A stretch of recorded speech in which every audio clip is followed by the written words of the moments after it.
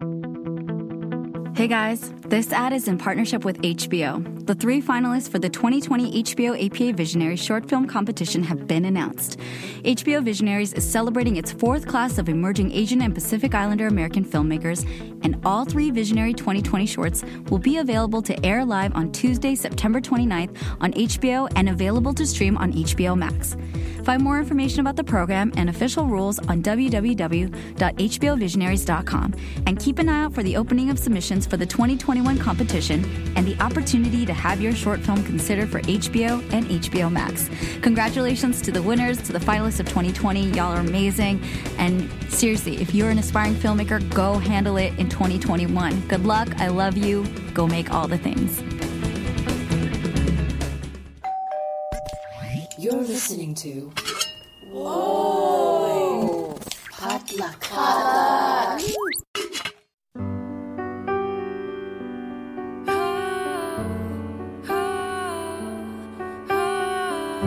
Hey guys, welcome back to First of All, a real unfiltered conversation on career, family, relationships, and culture. I'm your host, Minji Chang, and thank you so much for tuning in for this week's episode. I hope you all are doing well, staying safe and healthy and sane, which this year is such a tall order. And if you're not those things, you're in the right place and you came to the right episode. But before we get to that, I really quickly wanted to plug, if you're living in the United States and you're listening to this episode before November 3rd, 2020, please register to vote and make sure to vote in this year's elections. It is a very important year. We'll get to that in this conversation that's forthcoming. So I'll just jump right into introducing our incredible guest this week. She is one of my favorite human beings on the planet. She is one of the smartest, most loving, and eloquent people I've met. Of course, I'm speaking about none other than Priscilla Liang Kim, also known as Priska. Priska is a singer-songwriter from Los Angeles, and she is the co-host of the Two Horny Goats podcast, which she co-hosts with Roxy Shih, who is a filmmaker. And you guys need to check out this podcast. It is so deep, riveting, hilarious, all of the things. I on episode 2, I broke down in tears. Like, it's just so good. So please go check it out.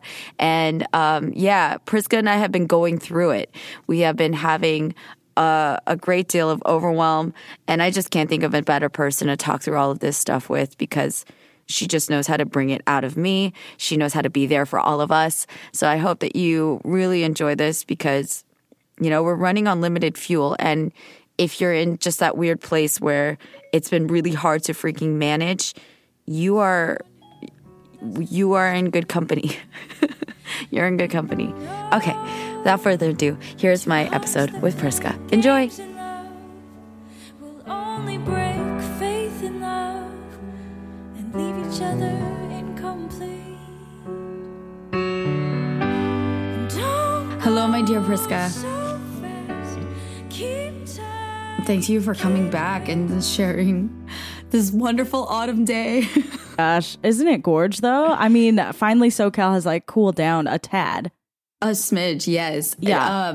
I wore a jacket yesterday. Did you? Like a full on like jacket. Was it wild. Marvelous? It was amazing. I was at the beach. It was like breezy. It was a little bit cold. I like shivered a little. It was amazing. I loved it. I loved every second. Months for that shiver. I know. I haven't felt that since February. February. Back before that. What a different time. I think I was taller. Were you taller? I feel like I was taller in February. I think, I was taller. My chakras were definitely more aligned, and I don't know. Actually, it so wasn't. I was like in the thick of like the post-breakup world. I was like a mess, but still like comparatively, I feel like it was a better time. Yes. I mean, knowing what you know now, if you could go back to a pre-COVID LA, like what's one thing you would go do and one thing you would go eat like immediately? Immediately, I would do K-barbecue for sure, like knowing that I can't like share a meal like that. Fuck yes. Get that meat in your mouth, girl. Oh, God, you know, it's the experience. Like you're over a grill, you're over an open fire with your friends, like sharing panchan. I'm like, man, that seems so simple back then, but now I'm like, oh my God, will we ever share panchan again? Like that's wild. to I think feel like about. we're just really going to have our own little dishes. Like separated by plexiglass. Like you cheers your soju against the plexi. Yes. That's how we can't do that flicking game anymore. Can't do the flicking game. Oh, I'm sure someone will build an app. Okay, yeah. It'll be virtual, but the real flick You heard might it have here to just first. accept is over. I know. It's over. And I don't know where I would go. I would just fly somewhere. Like I don't know what your travel life was like, because both of it, you and I are both pretty mobile people. Yeah, sure. Yeah, I was taking a flight like a month. Yeah, I mean, you know? were doing speaking engagements around the country all the time. Yeah, and I just to go places because I was like, I need to get the hell out of LA. Oh, that was yeah. always my thing. I was like, I love LA as long as I leave it frequently. I'm like, I feel better about coming back home, and I'm like, oh yay, Yeah. oh food, oh sunshine. But like, I was like, I need to leave here or I'm going to lose my mind. I totally feel you. And I feel like there are a lot of like beautiful things about California and like all that, but LA as like a city is like visually difficult. It's not the prettiest city. It's just like mostly strip malls, you know, Yes. which Very has flat. great things inside, but yeah, it's mostly strip malls. Well, you're a SoCal native. We've talked about this. I apologize because my memory has gone even worse. So we're gonna have to maybe talk about certain things. No, hi Minji, I'm Priska. Hi, Priska. So good to meet you. So good to meet you. I don't know. I'm still figuring it out.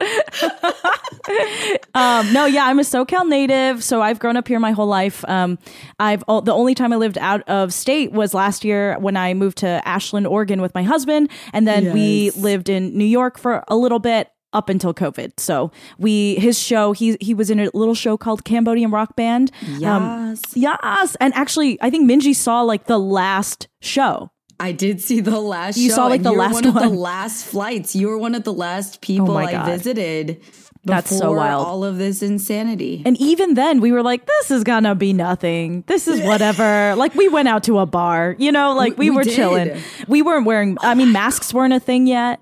They were not. No. I was just like hopping on the subway and visiting you guys in Brooklyn and being Yeah. like, hey guys. Wow. I didn't even remember the bar. That's like, again, the little things. It's a past life, like literally, you know, That's wild. all of the hopes and dreams we had, you know, And on then the you guys precipice. shut down like right after that show. I went to a matinee show and I do remember that I was feeling some type of thing because I booked my ticket in February. This is again my travel life, right? I was like, okay, Cambodian Rock Band's in New York. I'm gonna be in Texas for South by Southwest. I'm gonna freaking go to New York for a day because I'll be closer to New York when I'm in Texas than when I'm in California. I was plotting all this Literally. out. And I bought the ticket while I was at the Seattle Asian American Film Festival watching G Yamazawa perform. I was on my phone buying my ticket, and I did all that in February. And then in March, I saw you. Yeah. Like that we was it. literally saw each other and then the show shut down. And then my husband and I had about 48 hours to decide whether or not we were going to stay in New York or come back to California. It was wild. And we made those decisions at a bar. You know? Yeah. And you had to like make them so rapid fire. Because right after I left, it was like a matinee show in the middle of the week. When were you gone out of New York right after that? So I think that evening show was the last show. And the next morning, they called my husband and they shut everything down.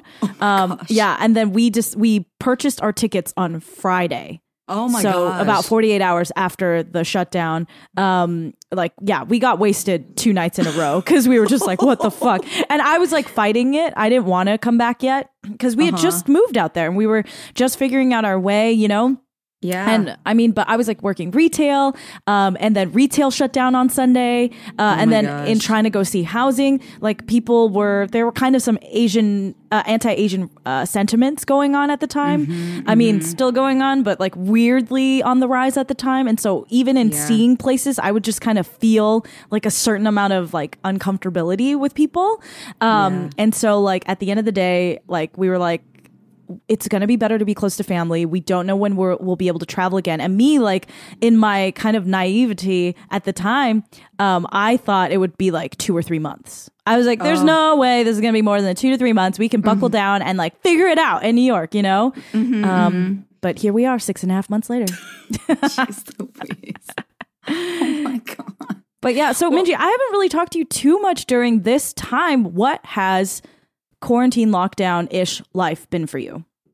Well, we've seen each other. This is what I've been so grateful for is in the last few months, at least, like on a semi-regular basis, you more than a lot of other people in my life because of our Zoom workouts. We do Zoom workouts. Yeah. Thank you to Melly Lee. Yes. And we freaking love you, Melly. So much. Body by Melly.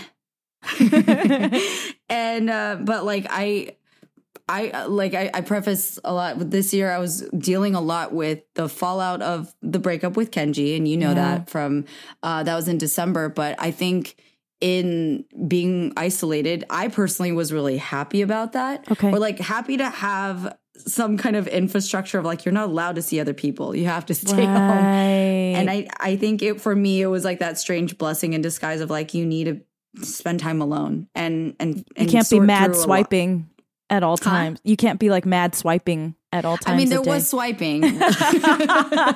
Got it. Nothing wrong with swiping. Like, it was an interesting thing to have because as soon as COVID hit and people went into quarantine, Tinder actually like let people passport. Whoa. Like, yeah. What does that mean? So there's, you're not you're the married and high age. Boring as fuck. Yeah.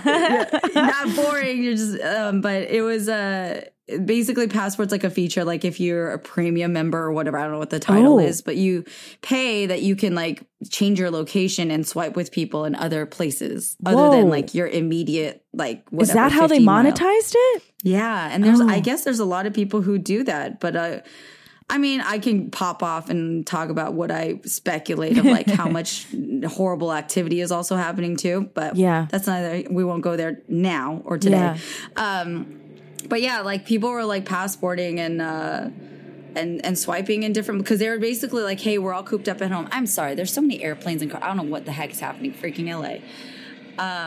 There's so much noise. Airplanes like, hold in the night sound. Sky like shooting stars. I could use a wish right now. Can we have a music break by Priska right now? Also, everyone needs to go listen to Priska's music because it will heal your soul. After that beautiful rendition I did of Airplanes in the Night Sky, I mean, just please from that, check out my page. I'm just kidding. No, we're gonna put your music at the outro for this. Oh shit!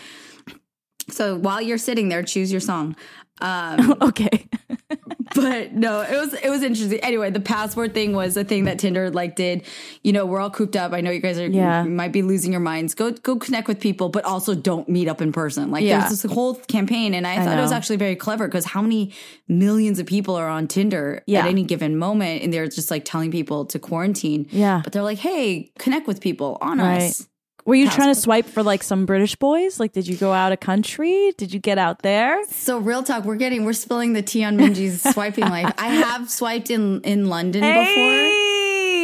Not this time around. I'm living for it. I need to write some stuff because I swear, okay, like there's stuff that I want to, there's an episode on fuckboys that has been on the back burner of like something I wanted to record. Yeah, but no one from their side will dare to be represented, right? Right. But at least we can give like the other side. And honestly, like I'm doing, again, in the deep dive analysis of myself this year, I'm definitely coming to terms of my own fuck girl background. Okay. And owning it. I'm owning it. And because on all sides, whether it's like comically to like laugh at it, to like investigate it for mental health purposes and be like, what was that all about? Right. Yeah, what was my inner child doing then? Seriously. Priska.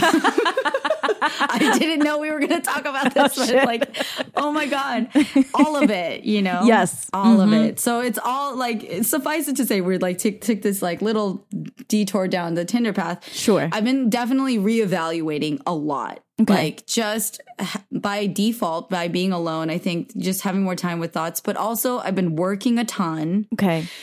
And a lot. And I'm, at a complete burnout point currently. Yeah. What's that been like? How did you go from like, I think a lot of us had nothing going on. And then I think a lot of us now have too much going on. What was that kind of like ramp like for you? Well, I think it's a survival thing, right? Because like, it's not, for me, it's not even a ramp. It was like a different continuation of like the previous life. Cause we know like the one comment that I get the most from everyone is like, you're so busy. You're such a hustler.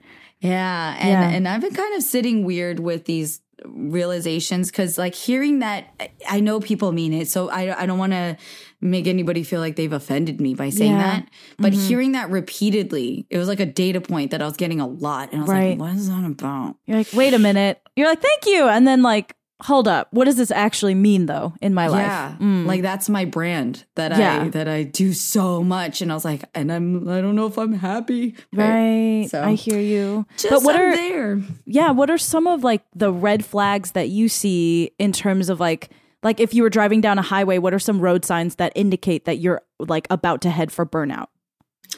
My body. Well, this is like the funny thing, like Body by Melly. Hashtag Body by working Melly. out was like a survival thing. It's also like my stress reliever.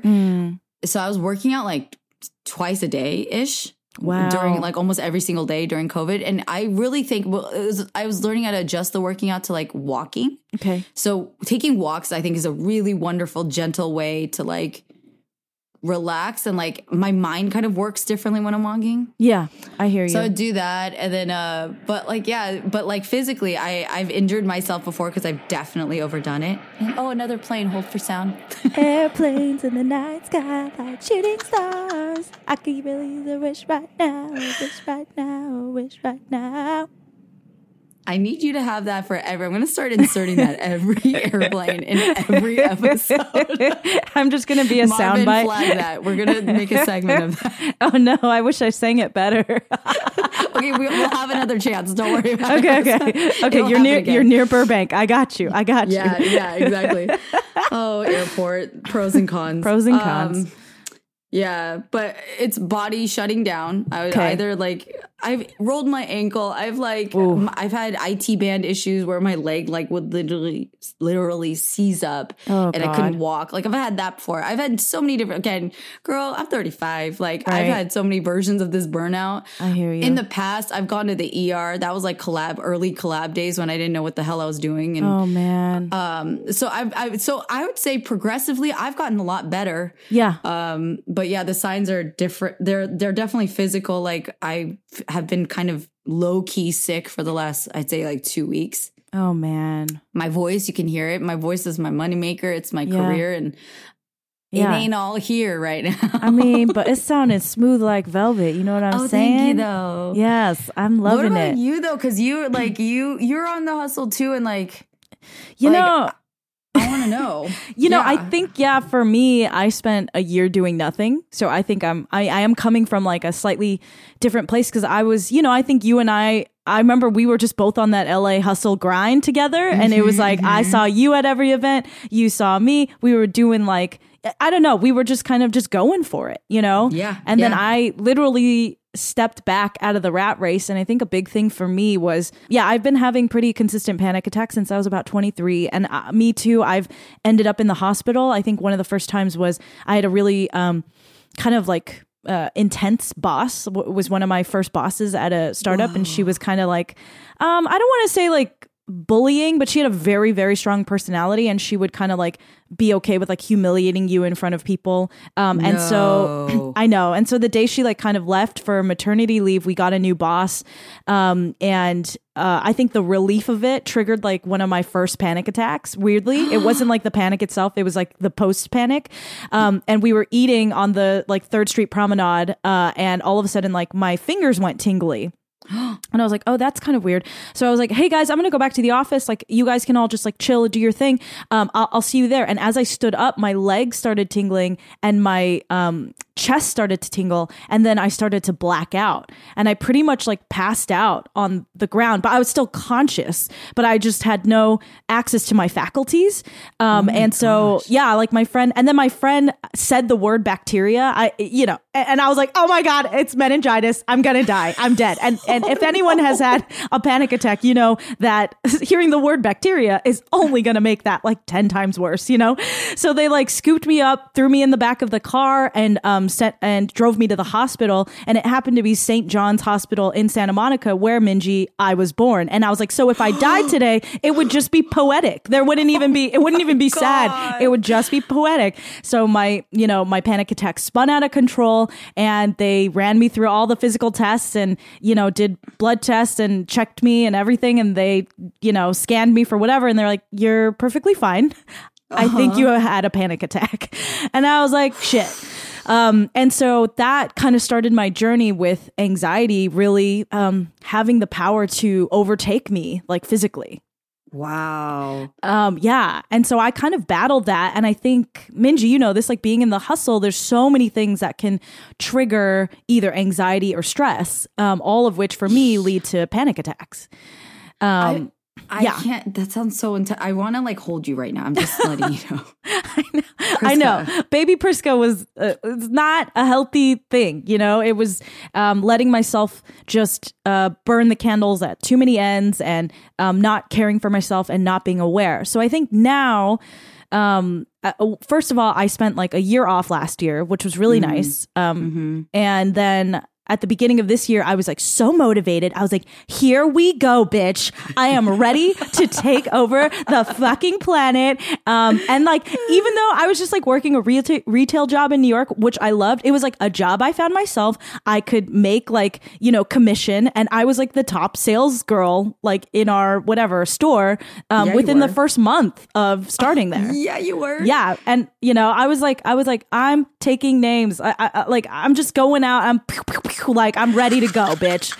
And then, of course, COVID happened. And then, of course, like that was discouraging and depressing for all of us. And I just remember like laying on the couch with zero motivation, hating myself, sitting in my own like 5-day-old pajamas with like stringy ass hair, looking at my husband. I know, like eating ramyun in bed, which like, you've gotten far to the laziness when you're eating ramyun in bed. Like you can sit at a table, bitch, But, no, I can't. This is this is as far as it goes. The train stops here.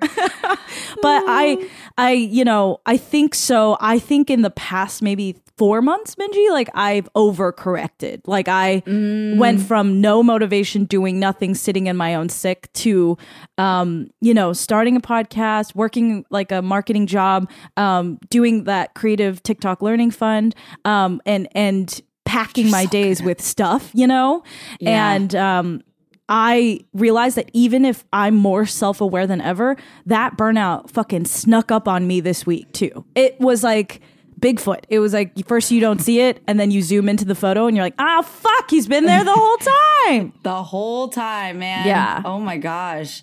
Yeah, and you took time off this week, right? This past week? I did. I felt bad. I felt really guilty because, I think as like Asian kids, we just want to push through the exhaustion. I don't know how many times I've been to school with like a full on flu, but I'm like, can't miss this math quiz. I'm not even like a good student. I just don't want to cave or admit defeat, 100%. And I'm okay with like if I'm working with someone and they need to take a break, I am 100% fine with it. But weirdly, I am not okay with myself like taking that break and like admitting that I need a day, and it's embarrassing to me still. And I'm working on it. So yeah, like this week I like texted the workout group and I was like, I'm not going to be there. I'm going to be watching Great British Baking Show in my pajamas and I'll be here for the next 48 hours. I love you. Oh, I'm so happy. And when I saw that in your Insta story, I was like, yes. Like living vicariously. Let's get that comfort in. Yeah. You said all the things. I feel like, you just said everything. No. Thank you for coming to our podcast. Well, it's that overcorrecting thing that I think really, it's like, that's a term that emerged in this like recent, I think in this past month, that's kind of really sat with me. But the thing is, I also don't think that I don't know what I'm overcorrecting because at least for my burning at not even both ends, but I'm like burning the whole candle. I feel like I just threw the whole candle in the fire. Yeah. You're just sitting in like hot wax right now. That's basically it completely. And it's emerging as like a very, I don't want to be so dramatic, but for me in my life, I think it's serious that I really need to look at that. Yeah, because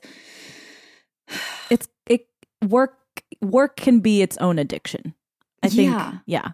Yeah, it's harming me. You know, I think that's what the evidence that I'm kind of observing and really kind of sitting with. Yeah. There are benefits. I'm not going to lie. I'm very proud of achieving certain things, like, and I'm very grateful. And there's a mix of emotions in there, like the guilt that you feel, like, my God, it's like productivity that's like, I can't stop. Yeah. Like, I'm lucky enough to be working right now. I'm working now more than ever. And at least in the voice department, and not knowing how to say no. And then but then the thing that the burnout's also teaching me is like, at least because it's funny, like having your instrument. And I'm curious what you think when you're like been singing and stuff and now you're podcasting, like my voice right now is my income. It's my livelihood. And so I have a weird level of sensitivity and protection of it because if I don't have it, I can't work. Right. Yeah. And it's different than when like I could have the flu and still like be at my laptop, which is again terrible. Right. But now it's like I don't sound right. I can't get hired if I sound this right. Or if I turn in an audition sounding one way, but now my voice, like right now, I don't sound the same as when I've turned in multiple auditions. And in my mind, I like this paranoia of like, oh my God, what if they book me and it's like a great job for like XYZ and I can't book it. I have to turn it down because I can't perform because I sound like whatever. I was like, I don't mind my raspy voice. I kind of like it. It's like Phoebe and her sexy smelly cat, smelly cat. What are they feeding you? Yeah, no, totally. Phlegm. But I think like they're not going to pay me for it. They'll be like, ma'am, go to bed. Like, well, I think one of the craziest things, I think having your voice be your instrument, one of the craziest things about it is how many psychosomatic things can affect the quality of your voice. What does that mean? Psychosomatic effects, please. Oh my God, I'm so intrigued. So it's like whatever stress you're holding onto is having like a physical manifestation, like on your throat, on your vocal cords, whatever it is. But it's not like you have a node. It's like something is going on. Either you're stressed or anxious or overworked, and it's like it's being indicated by a physical manifestation of that.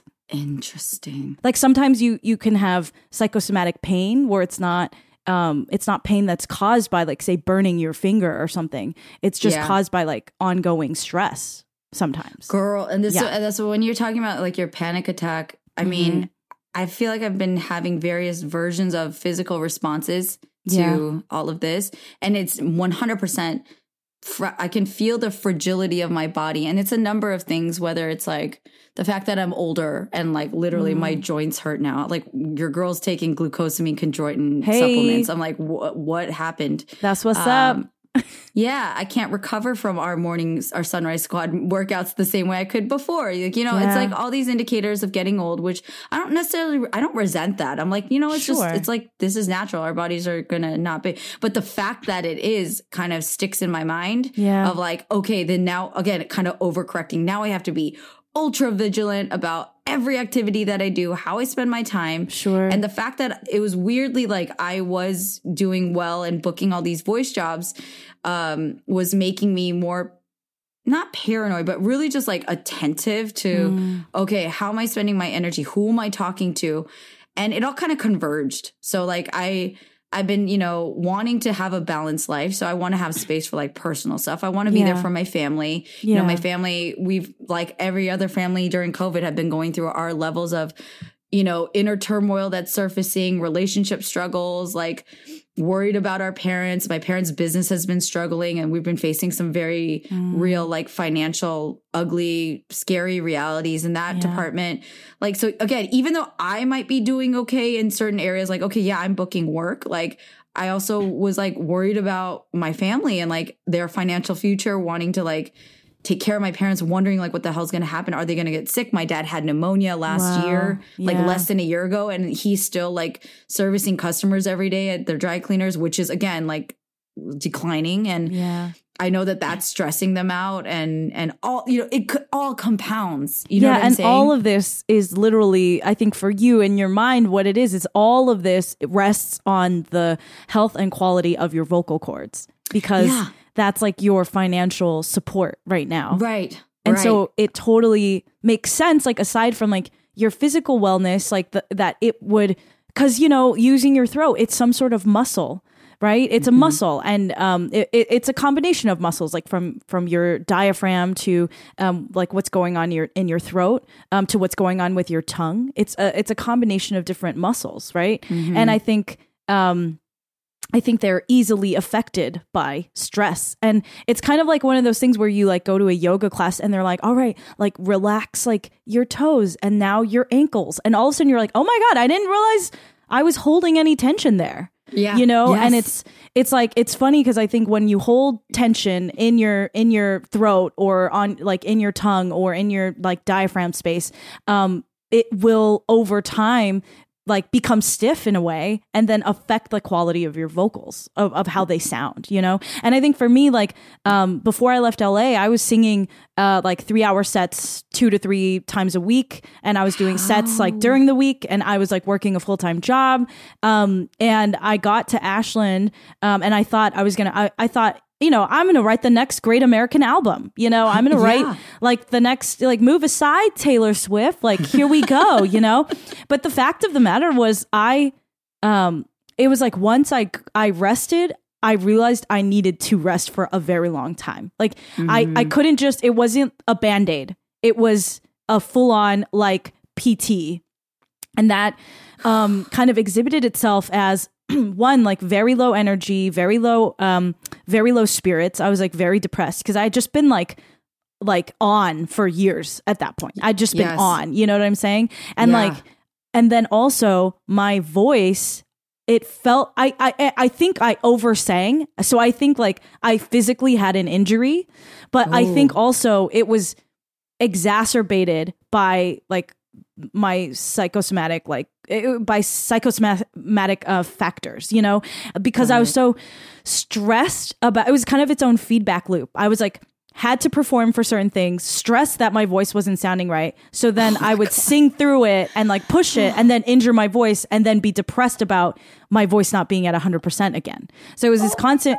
And at that point I was living in Ashland. So if I was doing a gig, someone had flown me out there to do a gig. It wasn't just like, oh, who's in town? All right, we'll just get Priska because she can fill the spot. It was like, if I was actually doing a gig that year, it was like I was flying there and being paid to do it, which, as you know, adds to the stress, So I thought I was done. I thought my voice was done. I thought that was it. I thought I was staring down the barrel of my own demise, So did you just do like full on vocal rest? Is like, how did you get out of that space? I just like, I feel so seen right now. I feel like I mean, I think a couple of things. I think vocal rest was huge, like literally vocal rest, and also like being a little more strict with because I have like allergic reactions to food and it affects my vocal cords. So being really strict with not introducing any of those irritants into my life. But I had this really long talk with Jane Louie. And it was right before I was doing a show up in Ashland. And I was like, Jane, like, I don't know what's going on. She's like, I think you sound great. I'm like, something is wrong. Like, I don't know how to describe it to you other than like, I think I'm injured forever. I think like something's going on. I was like, I think I'll never be able to sing again. And she was like, Priscilla, like kind of what I was telling you at the beginning of this, Minji, like it's a muscle. And if you're holding a lot of tension there or pain or grief or trauma, it's going to affect what's coming out. And what was happening for me during that time was like, I've lost a certain amount of family members over the past just like 3-4 years. And I had just lost my grandmother while I was in Ashland. And I think in this Western culture, like someone dies and maybe they give you like 2 weeks to kind of grieve. And then they expect you to be back at work. They expect you to be, back at social gatherings. Like everyone expects you to kind of bounce back like a rubber band. And I think what I was uncovering when I was in Ashland was that all that grief was still there, yet to be processed. Kind of like when you have like an export queue, like if you're editing in like Premiere, you like put everything in a queue to export and you're like, great, like you can shut down the program. But when you open it up again, you realize you have to hit start on the export like actually exporting each file. I hadn't exported any of my grief. It was sitting in the queue waiting to be processed, right? Wow. And all of a sudden, it's kind of like once you take a break and start that queue, you can't stop it. It's happening. And I was full on, I think, processing the death of probably 4 family members at that point. That's and a lot. And it was just affecting me in more ways than I was happy about, honestly. I wasn't happy about it. You know, I don't mind crying. I'm a crier. I love crying. You know, I'm happy with that. It was affecting me in like my anxiety. Like anytime a family member, like my mom calls me, I freak the fuck out. Like, and you know, some of my friends have witnessed me doing this. I'm like, hi, what's going on? What's happening? And everyone in my family always answers the phone by being like, it's okay. No one's dead. Everything's fine. You know, but my anxiety was at an all-time high. My body, like I just wasn't well, you know, I was achy. I was lethargic. I was depressed. And then my voice was being severely affected, but I didn't want it to be grief that was affecting it. I wanted it to have a physical reason because that would be easier for me to, one, be more woe is me because, you know, I can woe is me a physical ailment a lot more than I can woe is me like, well, I'm doing this to myself because my brain is like stress, like my brain knows I'm stressed and I'm holding that tension in different parts of my body and it's affecting my voice. That was a lot more difficult for me to like accept. I wanted even that framework. Yeah. Sorry. No, please go. Well, I just think that like it's interesting that you even frame it that way because it resonates with me a lot that you look at like I'm doing this to myself like in a fashion of you're blaming yourself like I'm grieving and it's like that is so. You know, a friend, if you heard me say that, I know you've heard if I say, and I do say that to myself, you'd be like, bitch, what? Like, no. Shut the fuck up. You would send me like, you know, virtual hearts and flowers and hugs and teddy bears and puppies to make me feel better because you'll be like, absolutely not. You are a human being and like, you can't do that for yourself for some reason, right? Like, it's true. You're like, you should be better than this. Again, my favorite word should, but like, it's such a weird double standard, I guess. And it's weird lack of compassion and grace, which I definitely struggle with myself. I think I've improved drastically this year. And I'd say this year compared to even like the last 2 years compared to the last 10, like I think it's been a really good progression. So I don't want to knock that, but I still do struggle with that internal negative self-talk. Why are you being less than perfect, basically? And what is perfect, right? Like, again, if we were asked to be defined, what does perfection mean? We wouldn't be like, oh, somebody who's not an ice queen, but like someone who never falters. Like, we wouldn't describe perfection that way. We wouldn't describe like, oh, that's a perfect person is someone who can go to their feelings, kind of take it in, be resilient, bounce back, and still have joy. And like, we would describe perfection very differently. So I think we need to reframe like what we're striving for. It's not perfection. It's, just like no pain maybe or like or the ultra like you're like impervious to pain maybe that's like because that's not perfection. Do you know what I'm saying? No, I hear what you're saying. I feel like for me in my process it's like just putting my best foot forward every day. I'm never gonna if I'm chasing perfection will always be on the other side of where I am. You know what I'm saying?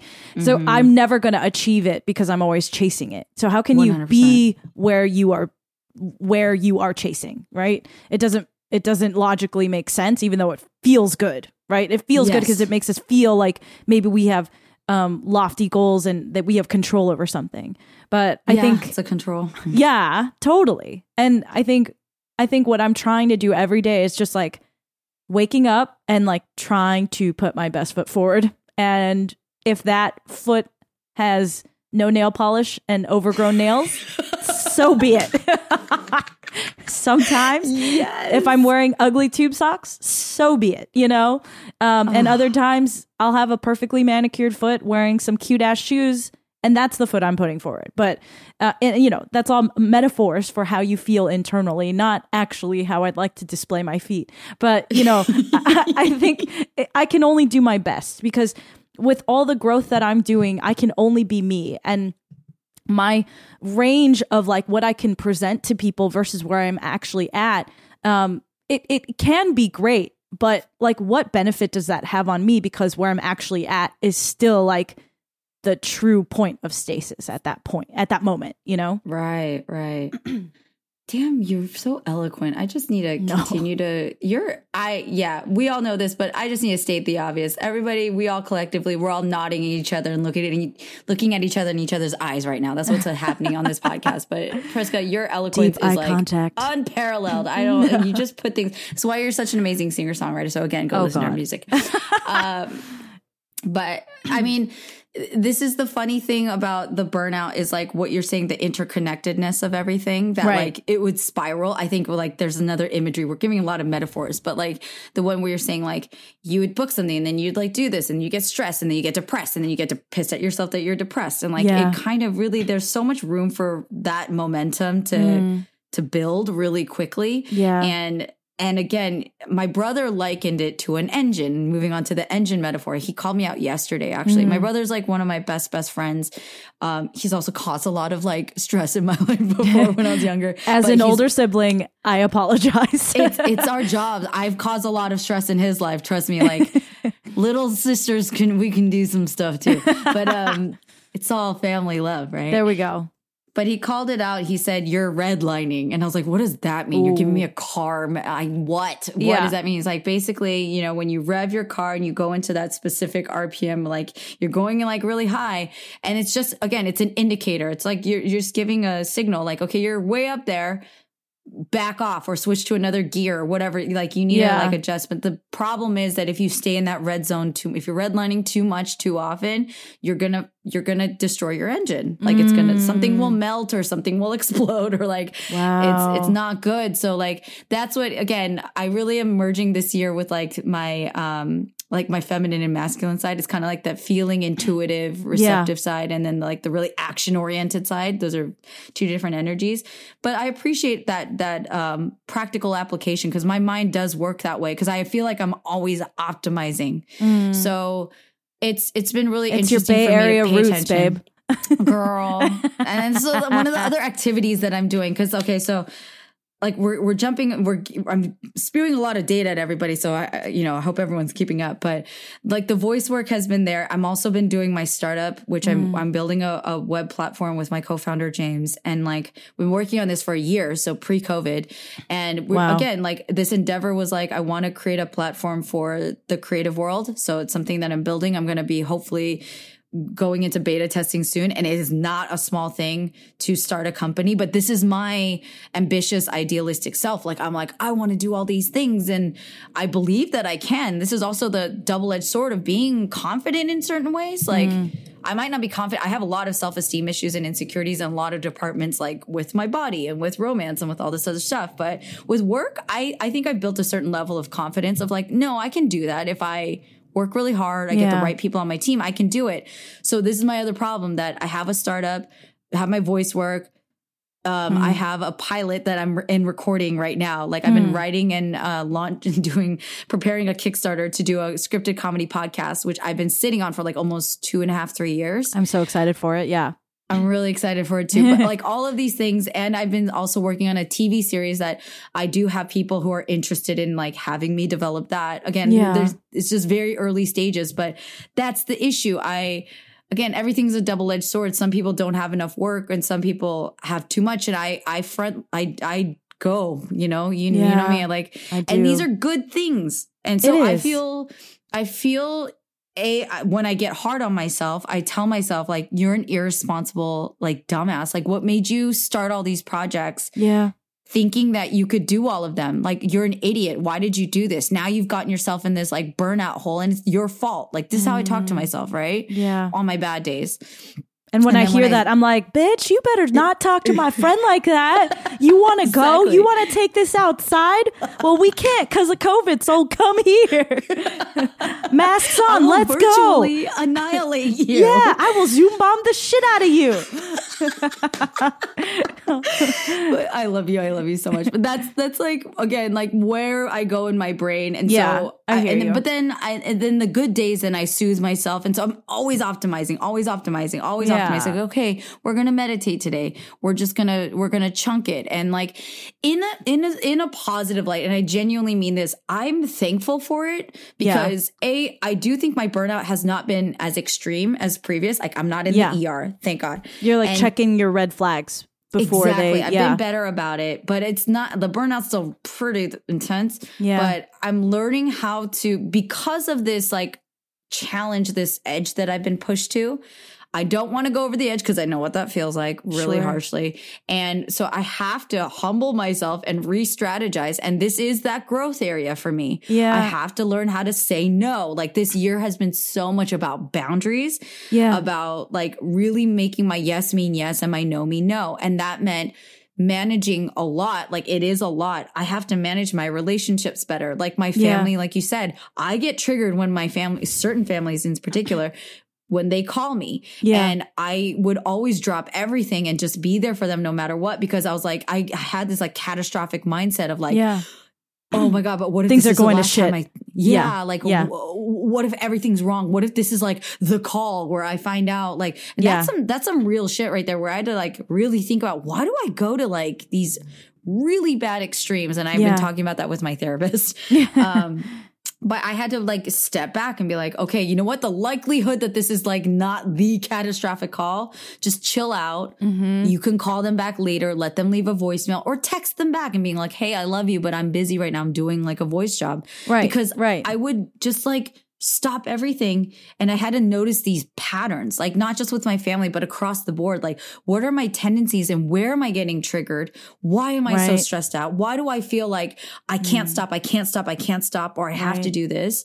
It was really getting bad, you know? So that's been a huge part of this year to like identify on the mental health side, because it was a very clear indication, like my mental wellness is not okay. I'm not okay right now. Yeah. And I feel like where's it coming from? It's kind of like, I think optimizing is one thing, but I think we need to differentiate between optimizing and sustainability, you know, because I think like, you know, if you had a bike and you kept optimizing it by adding more like, oh, a water bottle holder, ooh, like something like a speedometer, ooh, like all these things, like adding and adding to it, but it's not making the bike actually run better. Like it's like about sustainability and like making sure, do I have the right tires for this situation? Is my chain working? Is my seat comfortable enough for me to go the miles that I need to? Like what like angle of the steering wheels is best for me over this 30-mile ride? I do not ride bikes, guys. The farthest I've ridden is like a mile. So I'm sorry like if this bike metaphor is really thin, but I think at the end of the day, it's like, what can I do not just to optimize and optimize for the sake of optimizing, but like, what can I even like take away, break apart, put back together in a different way to make sure that everything's sustainable? Even though I'm not going maybe as fast, I'm going a lot farther, you know? Yeah, and I think that's what I've been trying to do. And I run into this thing where like, you know, when you're on Instagram or Facebook, everyone is starting a business, booking a show, like everyone seems to be succeeding in the biggest way, you know? And I was like talking to my life coach and I'm like, I feel like I'm doing nothing. Like, I feel like I'm working so hard, I'm pedaling so fast, but I'm getting nowhere. And she's like, well, can you let me know? Like, why don't we list out all the things you're doing right now? Like, list them out, including like domestic stuff. Can we just list everything out? Right. And I like listed everything out and I was like talking for like 15, 20 minutes straight, listing all the things that I've been doing. Wow. And she was like, okay. And I'm like, now that I'm saying this out loud, I realize that I am doing a lot of stuff, but I keep looking to my right and looking to my left. And the perception of how fast people are going is very different when I'm not on their bike. Mm-hmm. You know, my perceived speed, my perception of their speed is so different when I'm not riding with them. And I don't know like how bumpy their road is or how difficult the incline is. All I'm seeing is that they're zooming past me, you know? And so I think in that moment, I was like, but if I'm focusing on my path and my pedaling and my goals, remembering what is my goal to surpass everybody? It is not. But I'm tricked into thinking that it is when I spend too much time absorbing everyone else's curated accomplishments on social. And I know that privately, they are feeling the same feelings I'm feeling, even though for all external indications, they're doing great, But then also realizing someone could say the same thing about me. By all external indications, I seem like I'm doing great, but I still feel like a piece of shit every day. I feel like gum on the bottom of a shoe a lot of days, And so just listing out all the things that I am doing, and also realizing and reconfiguring what my goals are. It helps me create a work environment for myself that is more long running. Good for you. Ugh. But it's hard. Oh, it's hard. Hell yeah, it is. Every day it's hard. Yeah. It's hard. Oh. But thank you for articulating it, because I think, again, I don't think it's not necessarily to fix it. It's like, it's not about the nail. You can't fix it, okay? Yeah. But it's about just having space to call it what it is and understand it, and also really just know you're not alone, right? And it's these the thing I'm learning with my therapist is the reality checking, the perceived reality versus actual reality, and checking myself. And that's been actually very helpful as a cognitive behavior therapy, as Melly would put it. And what it really is just to kind of step back. And that's what meditation helps with. Meditation has helped me just slow down. And the way you guys can clearly hear, my brain goes a gazillion miles an hour, and it doesn't really stop very much. And it's important to stop and breathe for a second. And so for me, my challenge is if I do it 5 minutes a day or whatever, set certain goals, and also how to learn how to be flexible with those goals. I would set, okay, don't beat yourself up if you miss it. 5 minutes a day. And you can't even do 5 minutes a day. That's how I am in my head. Right. I'm girl, chill. Yeah. It's okay. Yeah. But what, on the flip side, the meditating that I have done has actually helped me slow my brain down. That's the genuine, whatever feedback I can provide to people of the benefit is that I still respond to things. It doesn't mean all of a sudden I'm a freaking monk and everything's peaceful, but it has helped my brain catch up a little bit. It has a little bit more space to come to some conclusions, which helps me with that overwhelmed feeling, because I'm not it's maybe the double-edged sword of being an analytical person or being a caring person, because oddly, the problem in a weird way for me, it still persists, just in a different form. Though I'm working on my self-esteem stuff, which is self-esteem issues, which is what was the product of the breakup really indicating you really need to love yourself, girl. Yeah. You need to love yourself, and you need to soothe yourself. You need to sing yourself love songs. I've done all that. And I think I've made a lot of progress in terms of I can beat myself up, but on the regular, I do think I'm a lot nicer to myself. And that's great. Yeah, that's I'm really huge. happy about that. And then the other part, though, I think what COVID has brought, maybe it's signature of what's happening is the catastrophizing. Is that a word? Mm-hmm. Yeah. But now it's not I don't feel it's less about loving myself, which is still there. I'm working on it, but it's less of a acute big issue. Right. The bigger issue that I feel currently is a race against time. I feel really terrified that what goes through your mind? What do you picture in terms of time? What's the worst case scenario? Number one for me right now is still my parents. You let me cry on your shoulder the other day because I'm struggling so hard with the decisions my parents have been making, which is why it feels so heightened, because I know what's at stake for them. I know what they're dealing with on an intimate level, their finances, their work. I know how I've watched them work for the last 40 something years, nonstop, day in and day out. Wow. But that was their choice. I have to separate myself. That's what they chose to do. But I feel so much guilt, they did all this stuff. They barely ever took vacations. They never have enjoyed life to the degree I've enjoyed life by the time I'm 35. They had a completely different setup. And I really want them to be able to retire well. I want them to be able to enjoy what they can. And I know that they feel like they're in this box because they've been working towards this like retirement thing. And it's been disappearing. It's been disintegrating, but in their hands, you know, it's like sand falling through their fingers.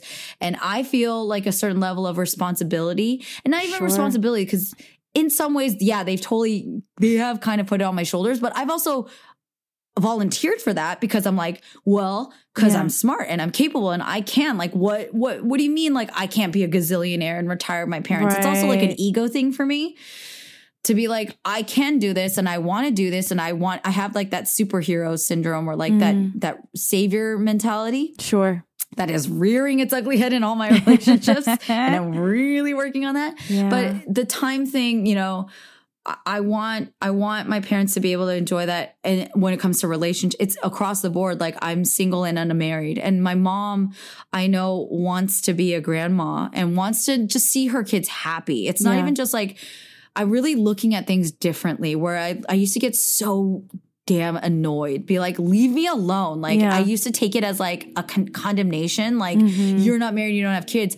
But I really like empathize more with my mom, and like, she gets so much joy out of her children. Like, she genuinely is happy when she gets to spend time with us. And I know her love is real. And I do think that she wants us to experience that same love. So I don't think she's condemning me for like not having it. She sees how stressed out I am and how hard I work. I genuinely think so differently. And it's weird that like, she wants me to be happy. Yeah. And she knows how much happiness she has derived out of being my and my brother's mom. Sure. That she gets like purpose out of it. And she wants you to have like some sort of purpose, something you're living for. Exactly. And I do genuinely think I suddenly like reframed like my mom's, like less of her like demand for me to be married and have kids, more like her wish for me to be married and have kids. Because also, Briska, like, I've said I wanted to be married and have kids since I was like 3 or 4 years old. Since I started playing house.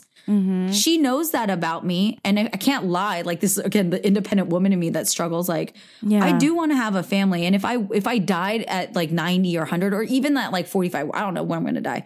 But like, if I were to die and I didn't get married and have babies, like, I would be sad. And I don't expect everyone else to feel that way, but I would be sad. I'd be like, I really wanted to have experienced that. That would have been really fun. And I think it's difficult to separate out like where your parents' expectations begin and end, and then where your expectations and hopes for your life begin and end. You know, and I think it's easy for like, I think the rebellious side in me, if my mom were pressuring me in that way, I'd be like, fuck you, no. You know what I mean?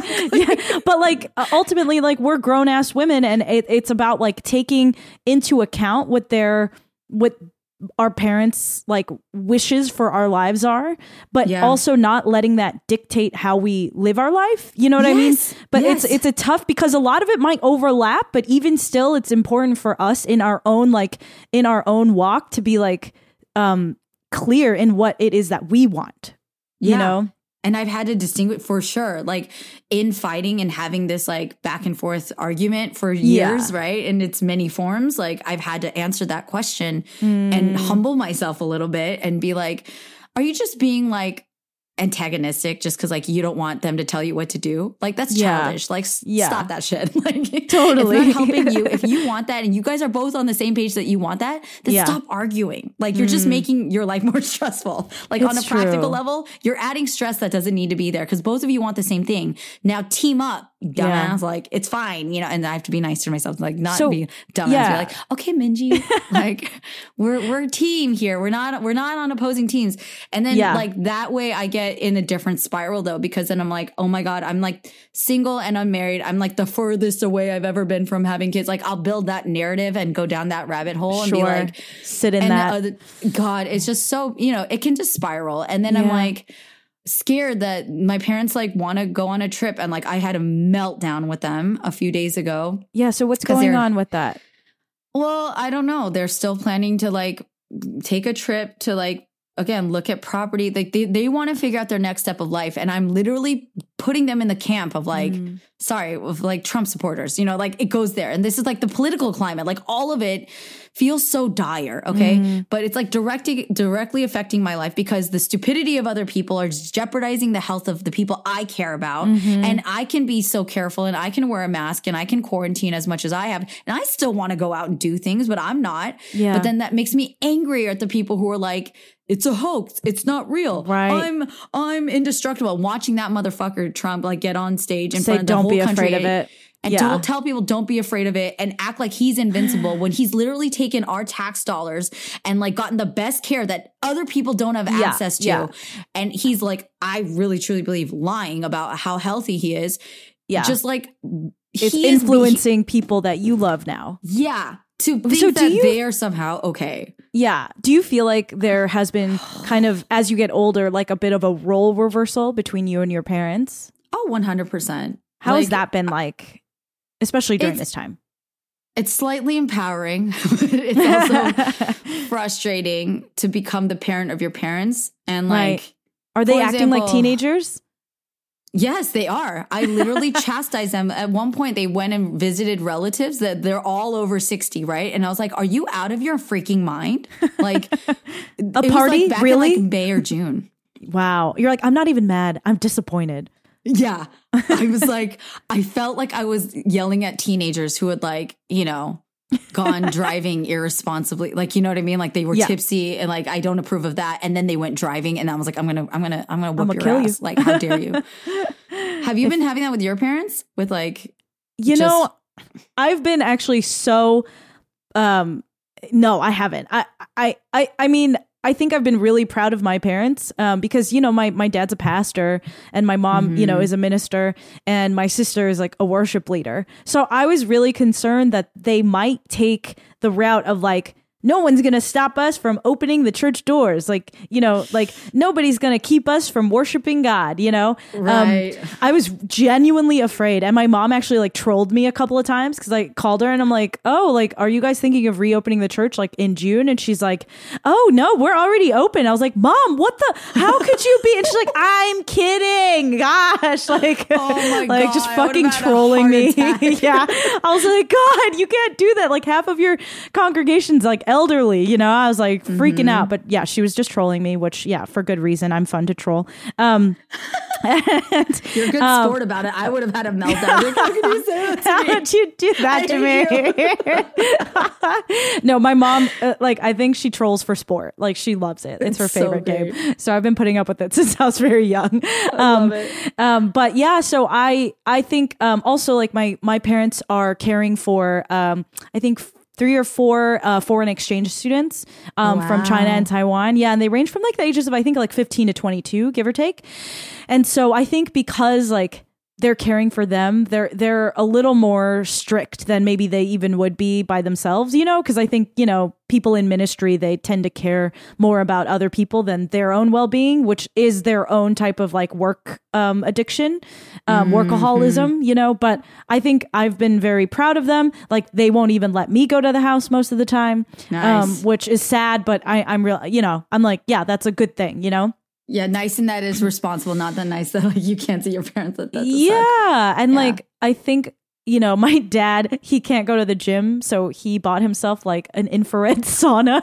Like it's basically like a sleeping bag that he kind of like sits inside and then watches PBS on his like little small like TV in his bathroom and like heats himself up and sweats it out. And I'm like, go Dad. Like that's also, amazing.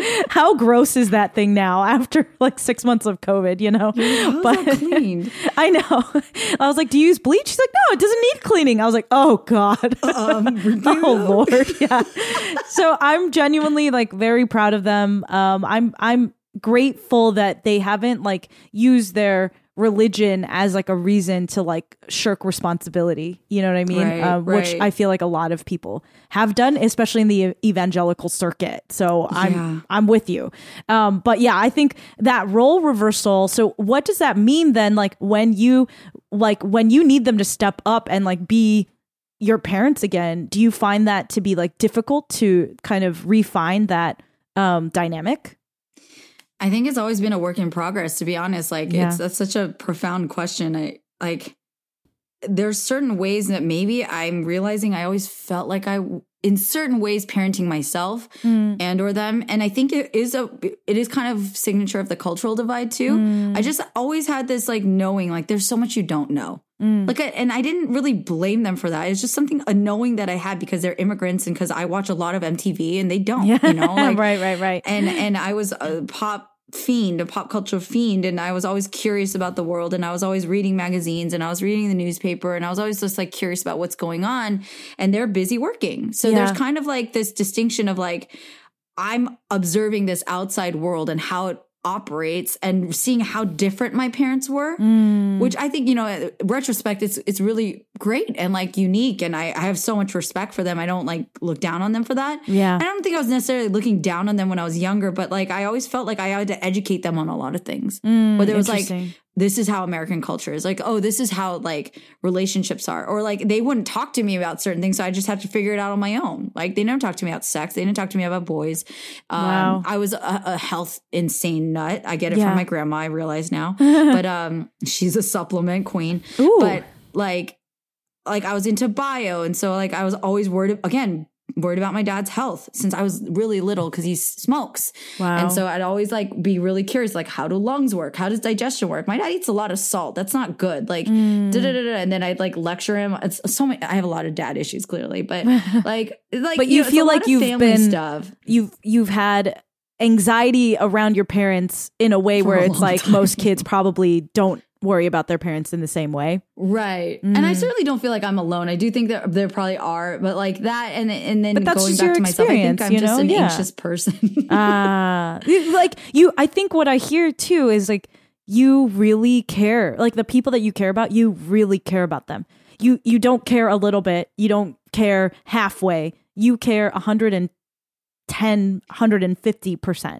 I can steamroll. Yes, I do. That's why I relate a lot to Leslie Knope from Parks and Rec. She ain't low key. She's a lot of things, but she's not she ain't low key. Yeah, she's high key. She's a high key lady. But I think what I hear is like you care for people so much, and I think part of like your way of showing love is by like minding what's going on with them, you know, and like considering what's going on with them beyond what they themselves may consider. And I think that's a beautiful thing. I think that's actually like, it's actually like very giving, but I think how it manifests, like in your day-to-day life, it can be intense to people. 100%. It's intense to other people. And even if and I love you for saying that. And I appreciate that because it is, there's no like just good or just bad. There's good parts to it. I do like that part of myself. I know that I have a caring heart. And I also know that I can go overboard. I've gotten enough feedback. Like, calm down. But it's like, and then I'm learning how to, again, internally when it comes down to like mental health and everything, how to process it because I may not be externally communicating it anymore because I've learned to have better boundaries. I've learned how to better like let people learn their lessons. Like you can't, it's another saying that I've been like digesting a lot is like, you can't rob people of their lessons. People are going to have to go through hard things because that's a lot of the way that people learn. I certainly did. Mm-hmm. And so it's and you not can't my begrudge job. them for not listening to you in the moment. Exactly. And it's not, it's control issues too. Like I can't control that. Like that is not my life. That's like I can't work out for you. I can't drink your water for you. I can't read the books and do meditation go into surgery for me. Yeah. No. And I would love to. Part of me really wants to be like, totally. Priska, just take my spleen. It's fine. You know? Yeah, totally. But like, I can't. I hear you. And I think I went through this, like, I had a really intense conversation with my mom this week. And she has been telling this story since I was really young. But when I was young, I like went through 3 or 4 days where I had like a high fever. I was really sick. And this one morning I like hit my head and basically had like a full on seizure in front of her. Oh no. I know, it was like crazy and wild. So they rushed me to the hospital, and when they tried to stick me with another needle, I had another like full on.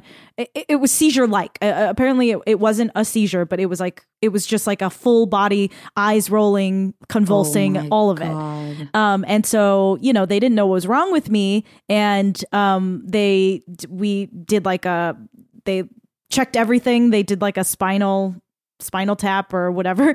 And they like did like brain scans, and I was basically in a little crib cage, because I guess that's what they put like kind of toddler age kids in at the time. And so I was like literally behind like metal bars, laying in this like little cage, like fists held very tightly, brow like furrowed, sweat like kind of pooled on my face, you know. And my mom was sitting there and she was like, I wish I could take her place. And it was just such an intense conversation that I had with her, because the way she told that story at church was like, oh, and then Jesus came to me and was like, see, look, that's why I did what I did. And then she was like, oh, and then I praised Jesus and everything was fine. And I used to kind of like get a little depressed because I'm like, nothing changed in my situation, Mom. Like, I'm still in the same fucking crib. Like, what the fuck? Like, all of a sudden you're like enlightened and shit, but I'm still like here with the mortals. You know what I mean? And, but she was telling me and, you know, clarifying with me this week, because we had a very, very like real conversation, but she was like, no, you misunderstood. Like, I felt like Jesus gave me a lifeboat. And she's like, where would you be if not in my arms with me in the lifeboat? And I was like, all right, I see what you did there. I was like, okay, bitch, I see what you did there. But it was just, you know, I think that desire to take someone's place is a really beautiful thing. And sometimes that is too much for a mere mortal. And I'm not saying like, you know, I'm not saying it's prescriptive to believe in some greater power in some way, but also just recognizing like that's too big for any mortal. That's too big for any of us, you know? It's a beautiful sentiment. And I was like, Mom, selfishly as a daughter, I want you to worry about me. I don't want you to be enlightened and pulled away from that moment, you know? But like in terms of like, I think more than anything, more than like believing in God or like a greater power, it was relinquishing a type of control. Yes. You know, more so than anything, it was like in that moment, recognizing like, I don't have control, and like what happens will happen. And kind of like the pressure of being a mother, not crushing her, you know what I mean? Yeah, like not letting the pressure of being a mother just crush her completely. So I can see that. And I really want to meet your mom. Like whenever, let's all go eat together. Okay. It's really, and I see that, and I think maybe that's why I bring up my parents so much, is because they're like the first teachers of that. But then like in terms of like what, because parents, they're the first set of leaders that you have, you know, and I take my own leadership stuff I'm that leadership nerd, and I've been lucky enough and ambitious enough, or whatever you want to call it. Like it's been part of my life journey and purpose to like, to help lead. And I enjoy it, but it's also a double-edged sword, like everything is. I'm very big on like duality, if you haven't noticed. But the good of it is that I'm able to help, period. Like I'm able to be of service and be acknowledged for that. And on the other side, it's a lot of responsibility. It's a lot of pressure. It's a lot of, but then that's what makes the payoff so great. When you do succeed, you're like, yes, I helped make this happen. And totally. Right now I feel like I've been juggling so many things that I can't let anything drop. Like I can't, because it's my responsibility. It's my desire. It's my wish to like do well. But I know intellectually, like you can't keep just juggling, keep redlining, like my brother said, and like not have something like really go wrong, and making that a point to like address my control issues. What do I need to let go of? What do I need to just like accept? Like it comes even to like what I brought up earlier with like political stuff. Like there is urgency, and sometimes like we get pushed in these like very stressful ways to be like, if you don't act right now, which everybody, I said this in the intro, vote for the love of God. If you don't act, there are consequences. That's the truth of life, right? Like, but also like you can't change everything, right? It's like this weird thing of like, I have to do my part and do it the best that I can. Like you said, just get up and do the best that you can and really do it. And then also on the other side of it, like just let it go, kind of like you can't control everything. And I'm still really struggling with that every day. I hear you. I totally hear you. And yeah, I know we want to talk about voting, like, but before we do that, I do also want to talk about, I know both you and I have struggled with this over the years, but I know more recently you've been working really hard on connecting with like different females in your life? How has that process been? What's like your journey with that? Like what made it so it was difficult to kind of trust women for you? Prescott, I love you. Well, women, I can't, I haven't thought far enough back, but I do. Well, it might be my best friend when I was 5 told her cousin that I was bossy. I still remember that memory because I was like, that hurt. It was true, but it hurt. You're not wrong, but that stings. Yeah. But ouch. Damn. We're playing with Barbies and she like referred to like something. And then I was like, that's not true. Tell him it's not true. I think that's also say it. Say it. Oh dear. It's just like self-acceptance through and through. So that hurt, but I don't know. Well, definitely as a teenager, like I have shared that I went through a very like intense, very abusive relationship when I was a teenager. And one of the people that he cheated on me with was my best friend. Oh my God. There were multiple people and your best friend?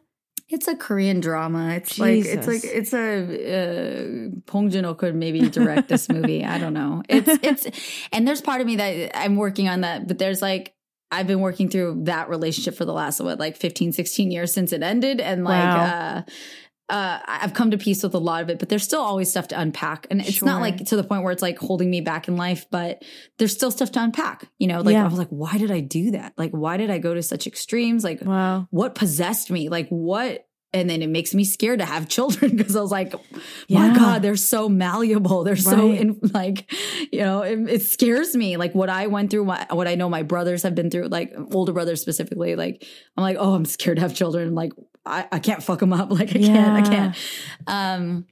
But I basically just had like a lot of distrust and it came a lot from even my own insecurity. Like if I'm real about it, I had that betrayal, but I'm also aware, like, my insecure behaviors as like a child, as a teenager, how jealous I felt of other girls and like the kinds of things I would think of to like be competitive with them. Like having experienced it, I know that other girls, and I've learned to have great girlfriends since then. I know that other girls, we're all capable of thinking those things too. Yeah. So being aware that like I thought these things and other girls have admitted that they thought those things, how then are they a threat to me moving forward, right? Like you're just being aware of like what you need to be on guard for, right? And get guarded. So I don't know, like I've had a lot of issues overall in my life, clearly, that I'm still unpacking, why we have a podcast. And healing relationships with women was this like interesting byproduct of like dealing with this breakup, working on loving myself, working on trusting myself and others. And like, it just kind of like all built on itself. And then what I naturally found myself gravitating towards was, because I felt like so much turmoil when it came to men, like I gravitated more towards my girlfriends because they felt like a safe space. Again, I have such wonderful women in my life, but I still have things that I need to work through, which is like being intimidated by women that I think are awesome. Yeah. And like feeling like they're better than me, that I can't stack up, and that like, oh, that like inadequacy. Like inadequacy. And then therefore feeling threatened by them. Yeah. And I'm like, practically, I'm like, why can't we all just be great? Like, yeah, you're amazing. And if you're amazing, that doesn't mean I'm not. Like, you're not stealing from a pool of amazingness that's going to be depleted if like you have it, then I don't. And just, I don't know. Like, I don't know if that's answering your question. It's just been part of that process. It is. And I think sometimes for me, even like when I meet like certain women, I feel like I have to prove out that I'm not trying to compete with them. And I'm like very clear about it. And then their demeanor changes completely. I don't know if you experience that too. I have.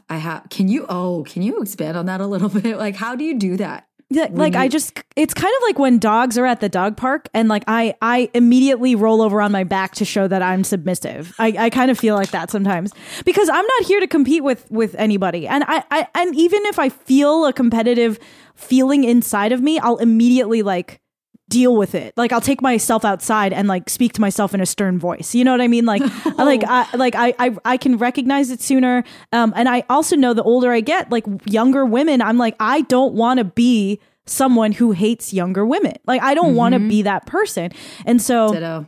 I think for me and I haven't always been good at this, but I think what I've tried to do is like recognize like where I was at at their age, or try to remember because it's been so long, but just like how much I wanted someone to just like invest in me and genuinely genuinely appreciate my talent and uplift me in a way that wasn't fake, or that wasn't there wasn't like some alternative motive, right? Right. And so I've tried to do that. It's been imperfect at times because, like you were saying, like sometimes when I gave advice and they didn't listen to me, like I was very upset. But now I'm learning, like, you got to just let people learn as they go, you know, and you got to still be there for them even in the fallout, because if you commit to being there for them, that includes the highs and the lows in that process. Yes. But I think I've really been working on it because, so for me, I was bullied by girls for a very, very long time, and was afraid of girls. And I think I went through like my teen years and my early college years being like, I'm one of the boys, like I don't need girlfriends. But the fact of the matter was I was shying away from dealing with my pain wrought by other women. Yeah. And weirdly, like I love my guy friends. Like they're wonderful, wonderful, wonderful people. And I appreciate so many, you know, aspects of it. But now in my life today, like I rely on my female friendships, and I'm so glad like I ultimately faced it down and faced my fears and recognized, you know, especially as adults, it's kind of like what's that quote by, I think it's like Bob Dylan, like be groovy or leave. Like I'm recognizing when you meet certain women, they're just not meant for you, and that's okay, right? And but then the women that you do meet that are for you, you gotta work and till the soil for that friendship, and really like make it work, like apply fertilizer when needed, like put it in the sunshine, but not too much. Like you've really got to tend and care for those friendships in a different way. But the benefits you reap, in my experience, have been tenfold, hundredfold. I completely agree. I love how you've put your, again, eloquence and metaphors are so on point. It's too many metaphors. It's baffling, but it's because you're able to like convey what it really means so perfectly and succinctly. It's amazing. My thing with the gardening thing is that I just wanted the fruit, and I didn't want to do the work kind of thing. And for certain wanted to people, go to Costco and just grab the 10-pack. Precisely. I don't want to have to water stuff. But there are certain people that I certainly did water because it felt more natural, right? And so I'm grateful for that. But I'm also recognizing as an adult, like relationships require work. And so I think the younger version of myself kind of looked at everything a little bit too, like, oh, well, if it's meant to be and if they're right for you, like, you know, we just get each other. Like those kinds of like, again, and I do think that that's important part of it, to like recognize 100%. Who's for you and who really aligns with you. Because there are even people I chased as a younger person that I wanted to get their attention, whether it was girl or guy, because I felt some level of insecurity, and I didn't want to like I was a theater leadership geek, right? But it's like always wanting the attention of like the popular kids, be like, do I want to kick it with you? Like, that's the question I wasn't asking. It's more like, I just want to be validated by you. Right. And chasing friendships that didn't make me very happy. Well, right? as a high achieving person, I think it's also just proving you can get to that echelon. I can see that. You just want to get to the top of whatever mountain you're in front of. Kind of, yeah, for sure. I think that was definitely, but again, it's kind of feeding into this like kind of bad ego side of like, I just need to prove something, versus like relationships aren't meant to be your trophy. Relationships are there to like nourish you, and you nourish it, and hopefully be like a symbiotic space where people can enjoy life. Like really, and this, if anything, COVID's taught me is like, what are we doing all of this for? Like that's what all this work has been really like making me question, right? Yeah. Why? And it's like, I think the relationships during this time, the ones that come to the fore, you realize are the ones that you really want to keep around, you know? Right. Exactly. Which is really and new beautiful. Friendships have emerged. Like, I feel like I've been able to get closer with other women. Like Melly and I have gotten closer, and it's because like we're started off by us chatting about jump roping on Instagram, you know? Yeah. We're like, oh, I want to work out with you. And like, now look at what it's all like happened. And it's great. And so I'm just recognizing through and through, from female relationships to my parents to like the work and all of this stuff. It's like how to value. What do I value? What matters? If I am working, I really actually have accepted I love to work. I love my work. I love playing different voices. I do a lot of commercial voice work, but I still feel like I'm playing a character. Like I'm practicing, I'm learning. Every job that I've done has taught me how to do every other job better. I feel like voice work and being an entrepreneur as a creative has taught me how to be like, I'm building a company, and hopefully we can employ lots of people and find a lot of people's jobs. But like, I love that game of like seeing the connectivity, the connective tissue between all these like random disparate parts of my life. Yeah. I have a lot of fun in that. I love living this life and having something to write about. And now I get to write a podcast, and hopefully that will employ and have collaborative elements of like awesome people. Like directing people and doing a table read of my pilot was one of the most fun, nerve-wracking. Like I swear I was going to vomit on Zoom. Like I was going to throw up because I was so nervous. Yeah. But doing it was so much fun. And so like, I love my work. So that's also the part I'm accepting, that I'm not working just to work. I'm like, it's fun. That's why I also do it. Yeah. And I think one of the things I've always admired about you is that everything that you are ultimately very passionate about, it isn't just about you. I know you've talked about ego a lot, but I've also seen just like even like the intent behind a lot of your projects is to move the community forward. And by community, like I'm specifically referring to Asian American community, but also just the like being female. You know, I think you're always like aware of this space that you occupy and how your success is going to help move the needle forward for the like your identity and communities that you are a part of. And so I actually like am constantly in awe of the fact that you're able to galvanize yourself and become passionate, not just for you, not just for Minji to be successful. Because honestly, if you wanted to just be like some big ass influencer, you would be. But the fact is, like, you're not just going at it for yourself. Like you're trying to carry so much more than that forward. Thank you.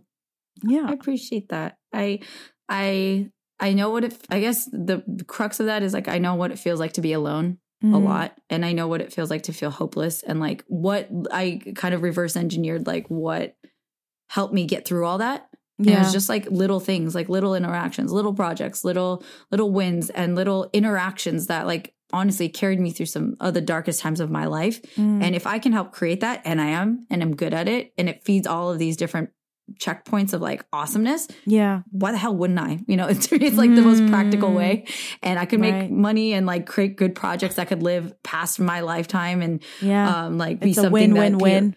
It's wins across. That's an important thing to me. If it's only a win for me and it deprives somebody else of something else, I don't like it. It just doesn't feel right. It doesn't drive you. Again, I've been a manipulative, lying little butt face as a teenager, so I'm like, we don't need to do that again. We already know what that feels like. Right. But I hear you. No, I'm having fun, and I'm having more balance increasingly, but I'm just learning how to accept things I can control and things that I enjoy, and making sure that I enjoy it. It's a big deal now, I think, in the last month or two, to make sure that I'm having fun. So if I'm not having fun, then whatever. Because like I've literally looked at this podcast as like, I'm not making money from this really. Like I have some money coming from Patreon, but it's not nearly Thank enough you to like all cover our Patreon my life. supporters. Yeah, this is for fun, and but it is my fun space. So I'm like, I looked at it for a moment. I kept wondering, like, is like the podcast I need to stop because it's depleting my voice, and my voice is a thing that's making me money. And then I had to sit with that and be like, well, what's the point of making your money if you're not having fun? Like, what like, so you just want to be a money making machine and like become miserable? Like you have enough evidence of like not having money doesn't mean that you're going to be a happy person. Right. You know? And it's like, if you don't have an outlet, and this seems like it's becoming your outlet over the past few years, like if you don't have an outlet, then that's not healthy because things are just getting stopped up. Exactly. But I like what you said about, so like, I started a podcast this year. It's called Two Horny Goats. And, even working with my partner, Roxy, she could not be a better work wife. We've been friends for over 10 years. Like I appreciate her so much, but we definitely had a conversation because I think I got a little bit too in the weeds with like the technical side. And she was like, Priscilla, like if this isn't fun, like why are we doing it? You know? Yeah. And I was like, okay, you're right. My bad. Like, that's on me. I'm sorry. Because we're so conditioned to just be better for the sake of being better. But like, when are we allowed to just let ourselves create space in which we can just have free play? And I think that in and of itself is so valuable, you know? Yes. Absolutely. But yeah. I freaking love you. And I'm so sorry. I mentioned it in the intro, but I'm so sorry I didn't freaking ask you more about Two Horny Goats. Because I just need to say, before we close this out, I have to say I love you guys so much. I love your podcast. I'm so happy that you created it. I'm so happy that you put the stories and the thoughts that you do out into the universe, because they are, I literally called you one night, I think, when I was on one of my walks. Because like, I think it was like 2. I was like, I'm not even finished with episode 2, and I'm like so moved.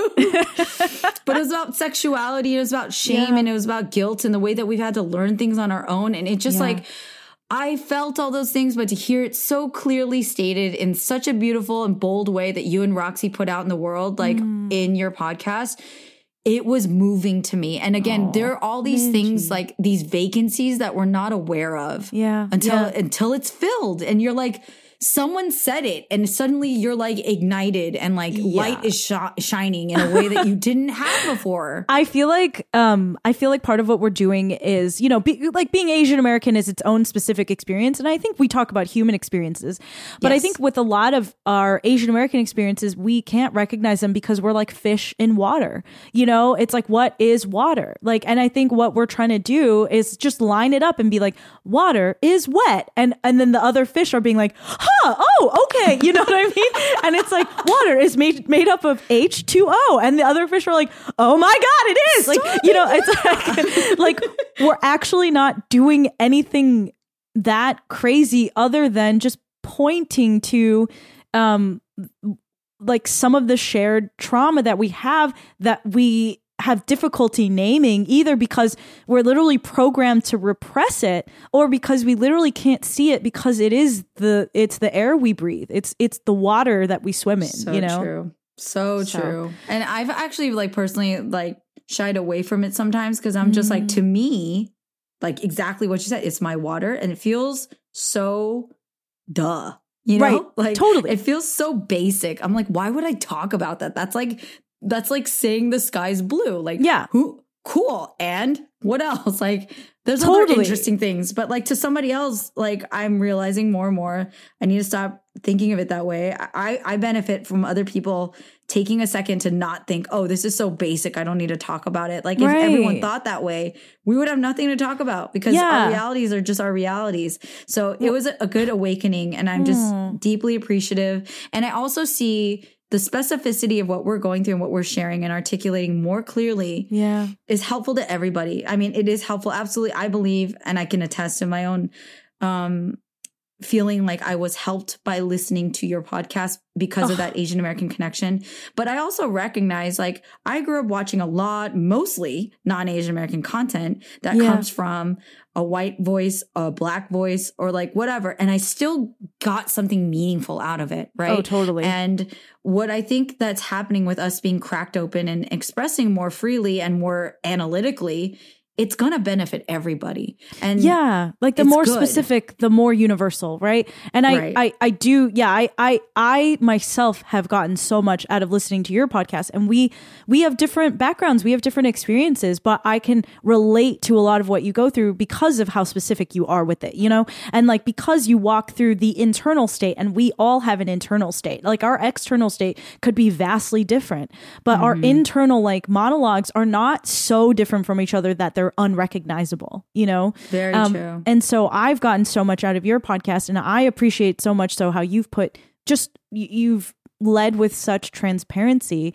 And I would genuinely say, like, and I know you and I have had conversations about it, but I don't think that we would have started the pod if you hadn't come first. You know what I'm saying? So like, I'm so proud to be like pod sisters. I'm so proud to like do future crossover episodes. And I'm so grateful for what your podcast represents, because it is a 360, you're allowing a 360 view of you, you know, and it's a public record.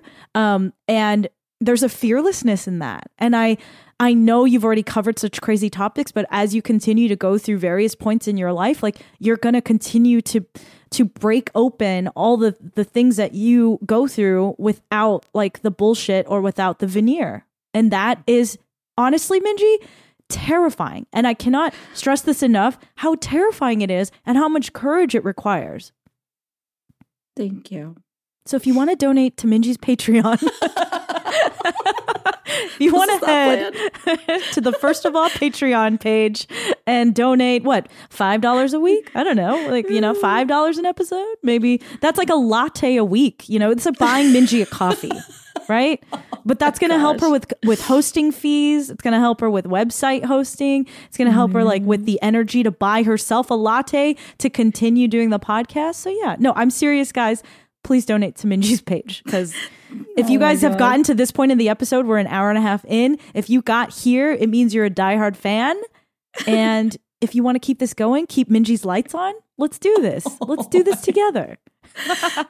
Thank you so much. And honestly, I will plug again. Go to listen to Two Horny Goats. It is a breath of fresh air. I just need to do, Roxy, if you're listening to this, I hope you are. I really want you on this podcast. Yes. I met Roxy at Priska's wedding reception. Oh yeah. And my life has been better ever since. She is the party. Like Roxy, like someone's like, I don't know if I've met Roxy. I'm like, if you've met Roxy, you would know you met Roxy. You met Roxy. Yeah. Let's not play around. Okay. Now you met her. But let's I know she'd love to come on the show, and hopefully we can come on together and do a proper crossover. Yes. But before we close out, let's talk a little bit about voting, Minji. I'm down. Do you have any thoughts? Yeah. I mean, I've been very it's MySpace, so I'm just going to be a little bit more free with my thoughts. I work on the whole, let's be respectful of everybody's political views. And honestly, if you do and you have your sound reasons for that, go for it. I'll be clear about mine. Okay. We need a vote for Joe Biden, period. Mm-hmm. There is a monster of gargantuan proportions that I think is since day one, before he ever got inaugurated and when he entered the race. So is a monster. And the fact that we've had to endure 4 years of this, I would hope that there's enough practical, obvious evidence to see what a menace to not only our society, but to the globe, to the betterment of our earth. He is, and he needs to go. And there's been moments I've tried, and I guess defend myself. I've had moments of compassion for the guy. Mm-hmm. He is a very broken man, and I'm not so hateful that I can't see that. Sure. And regardless, he needs to go. Yeah. That's my take. I mean, have you been watching I didn't even ask you, Priska, but I watch your Instagram, so I have a sense of where you're at. I'm wearing my Bitches for Biden hat, so nice. Clearly. Okay, very nice. And I know that as Democrats or as progressives, we can be split on Joe Biden. That's understandable, but also right now, that's not the point, right? Yeah. So I think for me, what's clear is that Donald Trump is not fit for presidency for a number of reasons, and he's going to actively continue to reward the top 1%. He's going to continue to destroy our climate. He's going to laugh at it, like he literally laughed at California. He's going to continue to limit the rights of women, and whether or not you're saying, well, it's actually him or not, the people that are in his administration, in his cabinet, they are actively seeking to limit LGBTQIA rights, limit women's rights, a woman's right to choose. And even with birth control, there's a lot of things, you got to look closely at, you got to read closely, because it's really threatening a lot of our civil rights. So, and a lot of our equal rights. And so, I think more than anything, the first debate, because I don't think there's going to be another one, but the first presidential debate just showcased a man who's unfit for the office. And I think we gave him a chance. I remember Dave Chappelle first week that Trump got elected, he went on SNL and was like, why don't we give this guy a chance? Because, we don't know what he's going to do. We've obviously done that. I didn't want to give him a chance, for the record, but we had no choice. He's been he's been in the White House for the past 4 years, close to it. We've given him a chance, and he's shown time and time again that he doesn't actually care about people. He doesn't actually have compassion. He doesn't actually care about science, and he doesn't actually care about the law. And his bullshit Law and Order is just designed to create division between communities. And I don't think, and I remember Obama saying this over and over, we're not as divided as it seems, but the media loves to play with division more than unity, right? Because it's a more interesting story. So anyhow, I think that for me, it's been clear, if we want to look at it from a very logical perspective, that he has proven that he's unfit for this office. Right. All intents and purposes. So please go vote. The evidence is there. But either way, honestly, if you don't agree with us, you know, I'm not happy about it. But we can agree to disagree. But either way, just use your civic duty, exercise your civic duty, and go and vote. That's more important than anything. And like, make it a habit. You know what I mean? Like, make it like every year you renew your car registration. So in that same way, like you should feel that same like compulsion to vote as well. You know. I feel like this actually, it's funny that it brings up memories of high school for me because there's something like I get a personal connection of like, for example, I was a class officer, right? In junior and senior year. We have like homecoming, we have prom. Those are very big deals to me. I didn't go to them because I was dating a controlling, abusive person, but I planned them. And it was like one of the greatest joys of my life because I got a lot of happiness out of like making a great event for my entire class to experience. There are people who genuinely like and enjoy that. I genuinely liked and enjoyed helping with graduation, homecoming, and prom. And we had a voting thing for a lot of different things. Like, what kind of song do you want? What theme do you want? Like, there was a process to get input. And from somebody who was like in charge of it, it was helpful information for me, okay, to get the opinion of my fellow classmates. Because my biggest desire was like, I need help steering the ship. I am steering it, but like, do you want, I remember like we had like a John Mayer song on the docket. We had like a Eve Six song. Like, I'm totally like revealing, but people didn't vote. Like, there were a handful of people who did. I remember the number being pretty low comparatively to like the number of people of the population in class. And mind you, I don't think everyone in the class went to proms. This is about a prom song, right? But very few people voted. And then they bitched about it because they were like, why is this our song? I was like, did you vote? You know, like, and it was very frustrating for me. Making about me, but it was very revealing.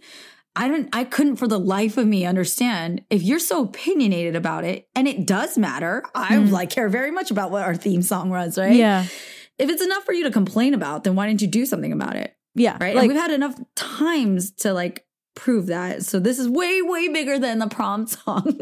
It's true. It's true. I really, though, I can't wait till voting can be done like via an app or something a little bit more palatable to a Gen Z millennial crowd, you know, because the paper documents, I think it really does like intimidate a lot of like it takes me like I always do my like internet returns on like the last fucking final day because I have to go find a printer and get a stamp, which is like not something most millennials just have on hand, you know? Right. So I get that voting can be, it can be intimidating in a way, and it can be stress inducing in a way that I think we can eliminate hopefully in the future.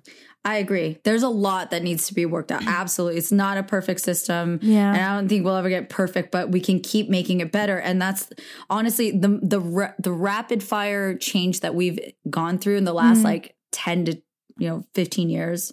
Definitely the last 20 years. I mean, we are living in a completely different universe.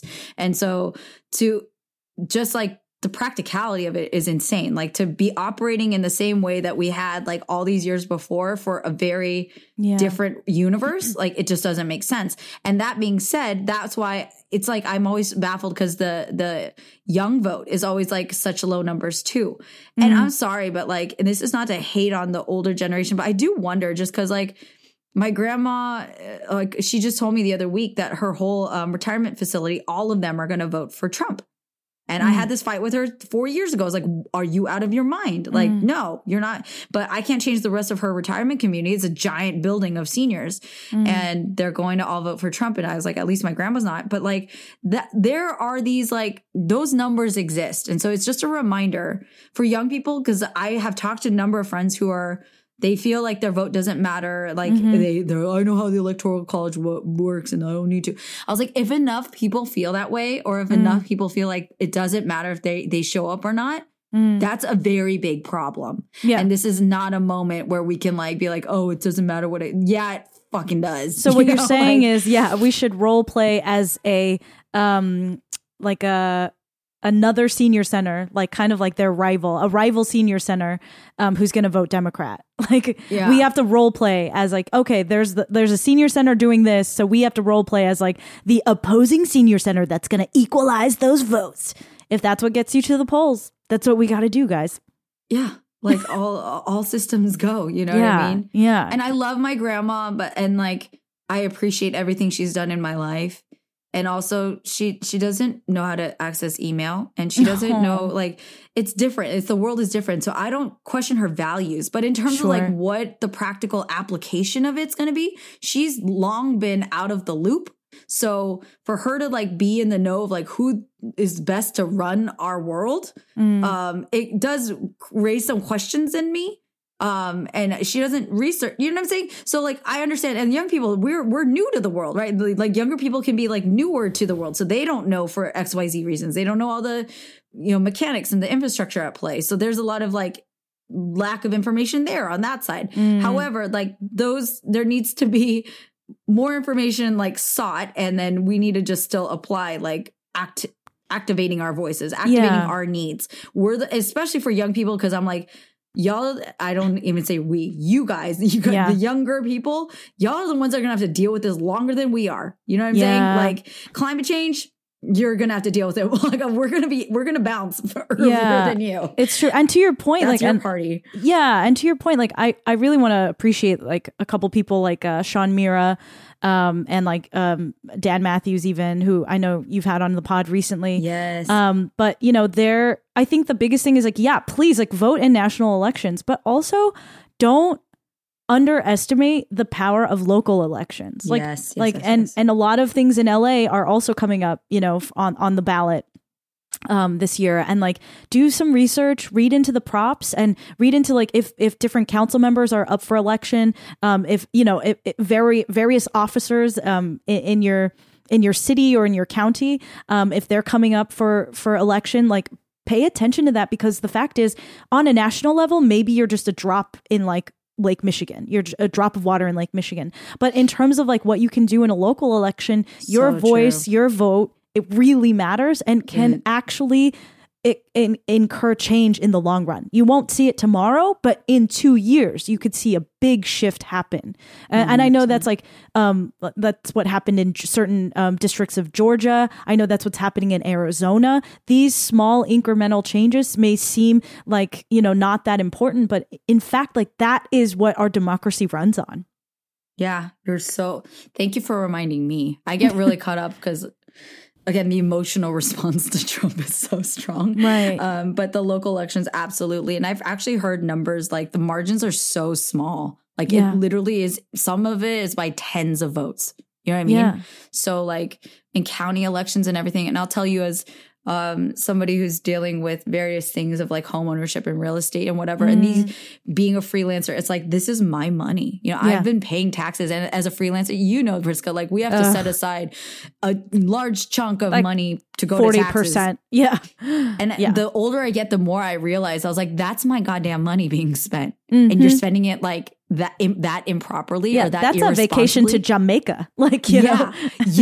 I could have gone to I could have done a whole tour of all the best Asian countries and eaten all the best food with all that money. There you go. And stayed in like a fucking villa with like fresh cut fruit every morning. Yeah, thank you. And massages. And massages.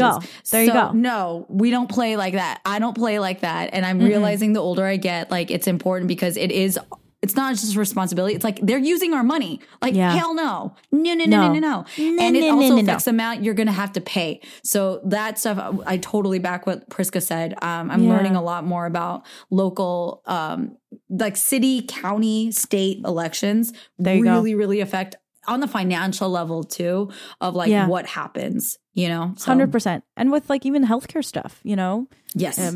It's important to look at. But yeah, Minji, thank you so much for having me. This has been, I just feel like, I don't know, like I took a really satisfying shit, like I feel so good, like euphoric. Cleansed. You're cleansed. Cleansed. You're hilarious. I love you. No, I feel like my soul feels like I got a big weight off of it. And that's much more elegant than mine. I'm so sorry, Mom. Yeah, yours was like so elegant and like profound. And I was like, yeah, it just feels like, my bowels are empty. Good. No, I'm sorry. By the way, everyone, eat your vegetables. Because I care about that. No, I feel lighter all across the board.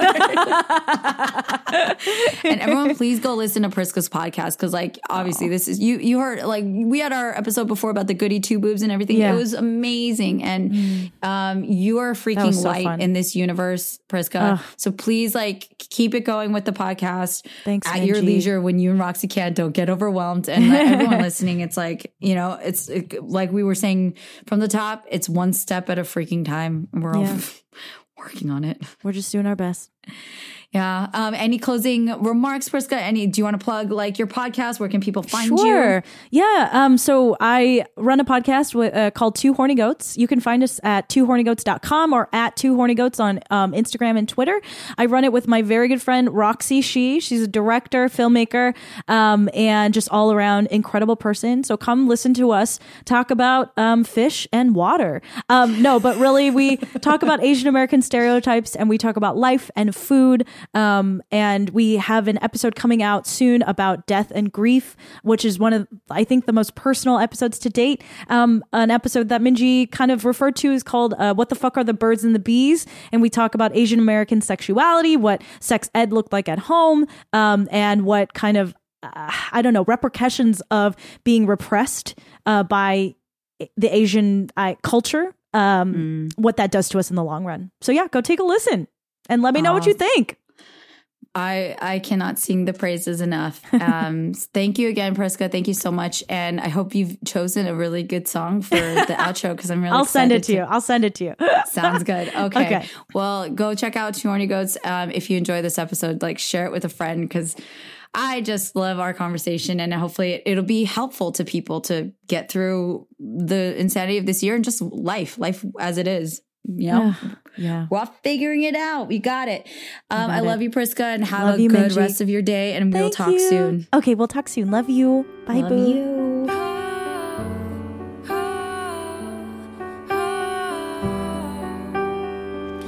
Thanks so much for tuning in for this week's episode of First of All with Priska. Please go check out Priska's music and her podcast, Two Horny Goats, that she co-hosts with Roxy Shih. Keep an eye out for a future crossover collab. That'll be really fun. I'm looking forward to it. And yeah, just stay strong, everybody. And we're going to get through this. And shout out to Priska, because she is our featured music for this week's episode for the intro and outro with her song State Change. And also a big shout out to Marvin Yue, my audio engineer and producer. Marvin, thank you so much for holding it down for First of All and helping me keep on keeping on. I'm a proud member of the Potluck Podcast Collective, which is a collective of Asian American podcasters and storytellers. And as Priska so beautifully plugged and mentioned, I do have a Patreon. So if you'd like to support me, this podcast, and help keep the microphone and Wi-Fi on, please go to patreon.com/firstofallpodcast and become a part of the crew. And shout out to my patrons. I love you guys so much. You guys have been a huge support system throughout this insane year. And the last 3 years, increasingly. And welcome to the new patrons who are, I don't know, keeping me on this ship and steering away. I appreciate all of you. If you enjoyed this episode, please do share it with a friend. Leave a 5-star review and subscribe. And you can find First of All Podcasts on Apple Podcasts, Google Play, Stitcher, Radio Public, and everywhere else you can find podcasts, including Spotify. And I believe that's it. Stay tuned for more episodes coming. Got some in the can that I'm excited to share with all of you, including one with my dear friend Melly Lee. Just love all you guys. Stay safe and well. Take care of yourselves. Go vote. Bye. Wait for me to catch up.